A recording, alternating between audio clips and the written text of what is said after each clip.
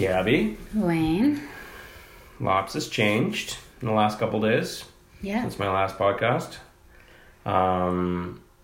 It seems like every day, well, it is every day, the Prime Minister, the Premier, the Mayor are constantly coming out every morning at 9 a.m. and giving new updates that are getting released. Things are rapidly developing, changing. Yeah. Yeah, and I mean, in my opinion, if I were in that position, I probably wouldn't. They probably get it all figured out, right? They got a lot of smart people. They probably just didn't want to bombard us with all of it on Monday, so they're going to keep spreading it out every day at 9 a.m. Progressively. But things. It seems like they're getting better, but they're not getting better. I think that everybody's just really coming to terms with what this actually is and what is required in order to make sure that it's contained. Yeah, for sure. One of the big updates, I guess, would have been since your podcast was the top five or six banks offering mortgage deferral payments. Yeah. Mortgage payment deferrals, sorry. And yeah, that's kind of interesting how that's impacting us as real estate investors in the community and, the tenant expectation and all of that. Yeah, and from what it sounds like, it's on a case-by-case basis. From my interpretation of it, it's more so for homeowners, like your own primary residence, to make sure that, you don't miss payments and default, and you know what I mean? Obviously, I mean, if everybody defaulted on their mortgages, that would have a pretty significant effect on the market, the economy. So... But as for like rental properties, I'm getting mixed opinions and feedback from people because, well, honestly, I've heard of many people being on hold for like 3 hours with their bank. 5 hours, 6 hours, yeah. Every homeowner and every investor with an investment property is calling. So, and I'm pretty sure tenants are calling too, trying to figure out what the deal is too, because like the information that we found online was, It wasn't vague, but they made it seem cut and dry. Like Yeah. You can get your mortgage payments deferred, call in, get them deferred, but it's not. That isn't the case. What we're finding when you're calling in is that it is case by case, and they want proof and evidence that you are out of work, or that especially for like as rentals, that the tenant is out of work. Like They want to see the proof, and they're handling it. A lot of companies are even saying, so maybe not the top five, but the, B and C lenders are also saying that it's too early.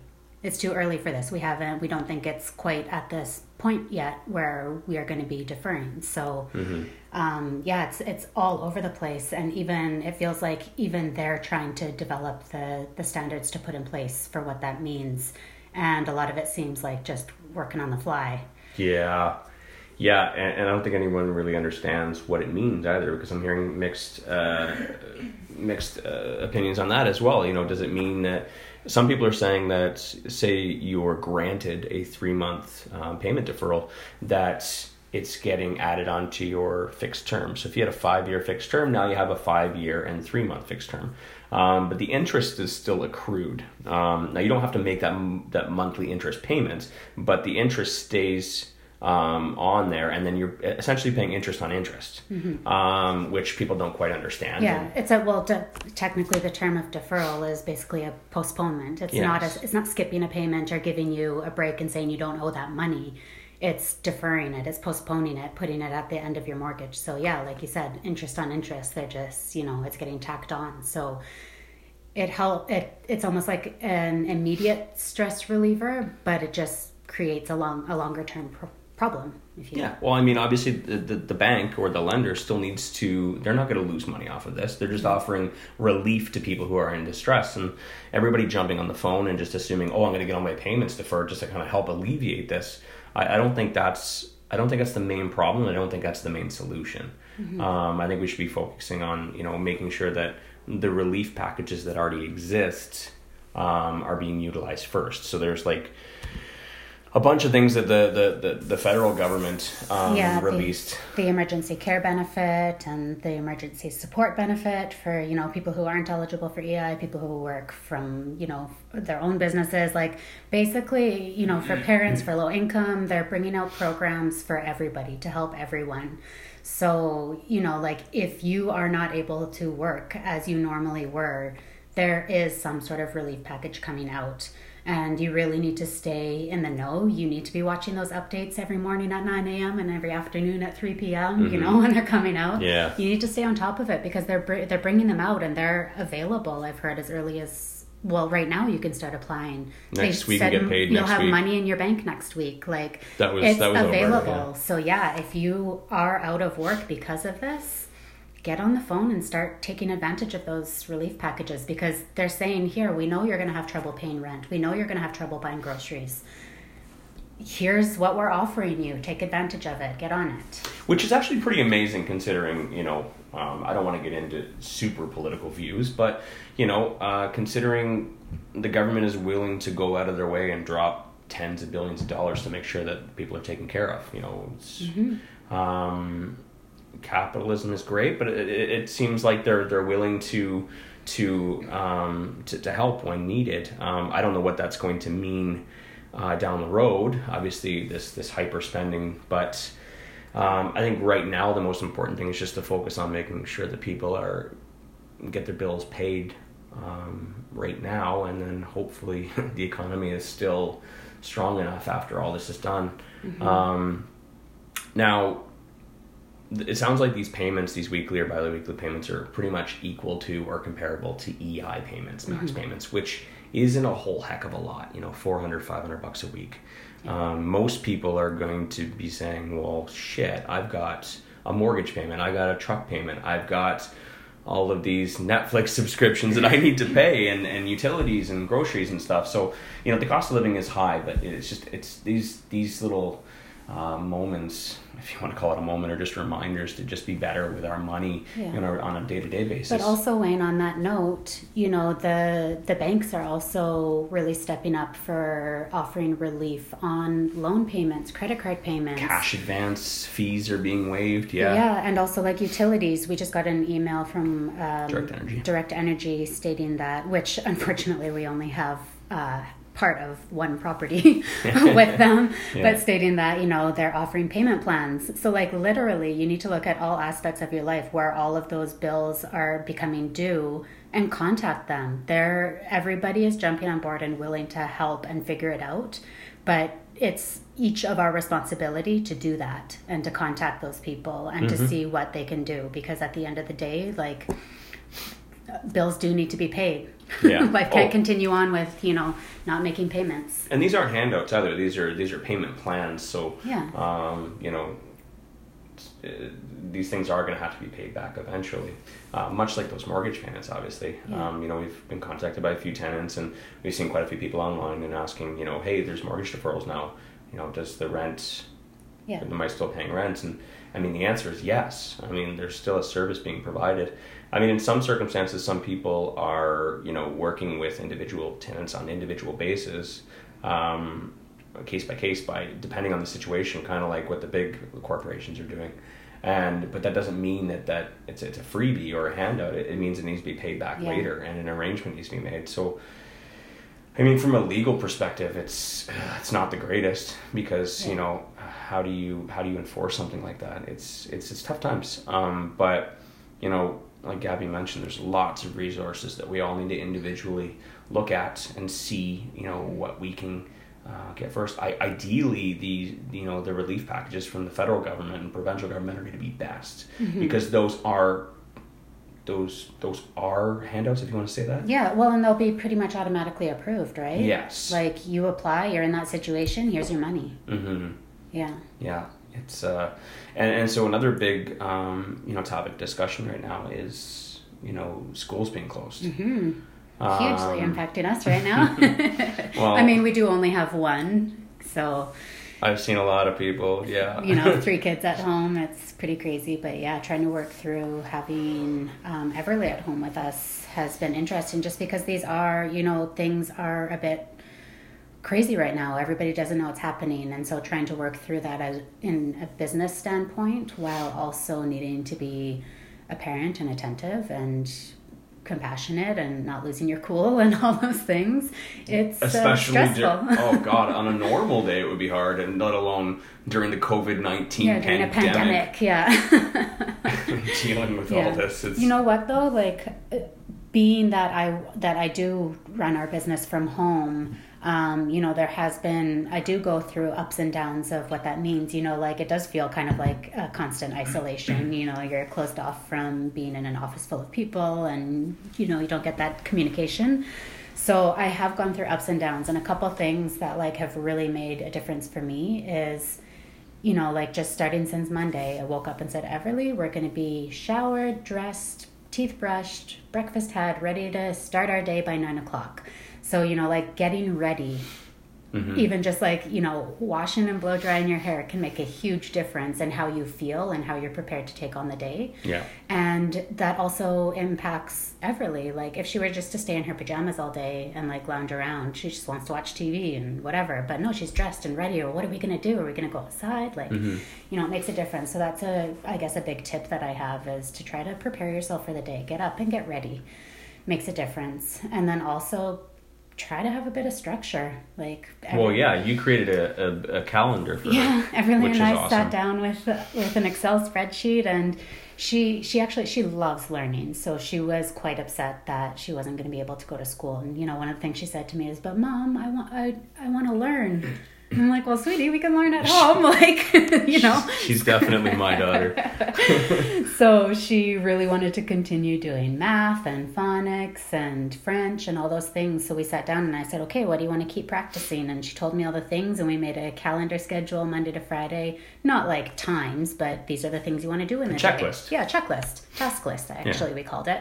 And so she goes, and when she does it, she runs to her task list and checks it off, that she did practice piano and that she built a puzzle and a maze. Like, just, fun little things, but it's like a sense of accomplishment for her, which is great. And some of those things occupy her without you having to be there too, right? Absolutely, yeah. It gives me little breaks to hit the laptop and see what I can get done. But I guess also another thing is pick your top 2 things that need to get done. Yeah. Don't expect that life is the same and that you're gonna, accomplish the same amount of things in a day as when your kids weren't home or when you were at work. Like, that's not realistic. So pick your top 2 things, and if you can get through those in the day, that's fantastic. Yeah. Yeah, this is a new reality for all of us. We need to be gentle on ourselves as well. Yeah, absolutely. Yeah. I'm laughing hysterically because this is all just, it seems like a nightmare. It's really, it seems like it's out of our control, but we're managing, and that's what you got to do. You just got to make the best of it. Some things are outside of your control, you cannot control, and just focus on the things you can. And, for us is just making sure we can get as much as we can done. Like you said, the 2 things done a day, and making sure that we're giving our daughter attention, because there's nothing worse than us just sitting there, because our emails are on our phones, and just being on our phones, and our little one just like dad. Yeah, no, we definitely don't want that. And obviously, another great point is the importance of being a couple in this together. God, I don't know if I could do if I was doing this by myself, I'd be a wreck, and I'm pretty sure you'd agree. Being able to rely on each other to kind of bounce ideas back and forth, to share tasks, and then fill in the gaps. What other things do you think we should cover in regards to this crazy pandemic? I think at this point that's probably pretty good. Yeah. It's we'll probably remember a bunch of things after we get off this podcast, but I think we'll just continue to keep updating people with our views on it and how we're adapting. I'm seeing lots of people, who are in the process of buying properties right now too, and they're getting worried because, hey, shoot, should I actually buy this property? Is the market going to crash? And I'll touch on that very briefly. I don't want to go too far down this rabbit hole, but a lot of people see real estate as one-dimensional. Do you think that you're buying an asset and the value goes up and it goes down, and that's not how it works? Real estate investing is 3-dimensional, because you do have an asset you're buying, just like a stock, and obviously you get the benefit of being able to buy that with a low down payment. You can buy it for 20% down or 5% down. And if the value of that asset increases, fantastic. If it decreases, well, boo. But there's more aspects to that, because you're not buying an asset, you're buying a business. And you have a tenant who is paying you revenue every month, and you are paying your expenses. So you're paying your expenses of the interest portion of that mortgage, you're paying the property tax, you're paying condo fees, insurance. And if you're doing it correctly, you're getting more revenue than your expenses, and that's called cash flow. So your cash flow is a great buffer, right? And that's monthly income if you've covered all of your, your additional expenses. And then you have your mortgage pay down as well, right? So every month, a portion of that mortgage payment is going down and paying down that mortgage. That's creating equity. So, I gave a great example online recently, and I don't know if I'm telling this story well enough, but in the event that, say, for example, your property goes down 1% or 2% every year, over the span of, say, 5 years, it's going to equate to somewhere between $25,000 and $30,000 worth of a loss in value, right? And that's just value on a piece of paper, because just like a stock, if your asset is down, your stock is down, you don't sell, because when you sell, you lose. So yeah, the value of your asset's down by $25,000, $30,000. But how much in mortgage pay down did you acquire over those 5 years? Right? $40,000, $50,000? Yeah. Plus how much cash flow did you have? If you have a good cash flow in property, the cash flow's $300, $400, $500 a month on top of all of your additional expenses for repairs and vacancies and that kind of stuff. You've accumulated an additional, say, $30,000, $20,000 on top of your loss. After all said and done, you're still actually up, right? And you're still actually getting paid monthly because of your cash flow. So yes, the market could go down, right? And it's fine if it does, because I know long-term, because this is a long-term investment, over the span of 10, 15 years, the value of that property will go back up. And even if it goes back up to what I bought it for, I still have all that mortgage pay down. I still have all that cash flow. It is like, there's no other investment that can give you that kind of security, where the world could go upside down and the value of your property could decrease by 20% and you can still make money, right? So for those of you who didn't quite understand that before this, calm down, relax, run the math yourself. Look at your properties, run it through a mortgage calculator, figure out how much mortgage pay down you're getting. Also, make sure you're buying cash flowing properties, because one thing that's going to potentially happen that I see in the next little while is that, yes, renters are going to be struggling and they're going to be leaving their leases, right? And you're going to be having to fill your units again, and the rents may go down, right? Tenants are not going to disappear, right? It's like, I hear a lot of people saying like, oh, well, no one's going to rent. Well, they're not going to buy either. Are they going to live in a tent outside? They have to rent. But what's going to happen is that they're not going to be able to afford as much, potentially, right? So your rents might have to drop $200, $300, so that you can actually get someone in there. Is it going to be a long-term thing? No, they're going to go back up when things start to settle. But, this is why we have cash flowing properties. So that in the event that we have to lower our rents by $200, $300, because you got that buffer already, you can still make your payments, right? Am I on to something? And that, my folks, is why you buy real estate. My folks. My folks. Thanks, everyone.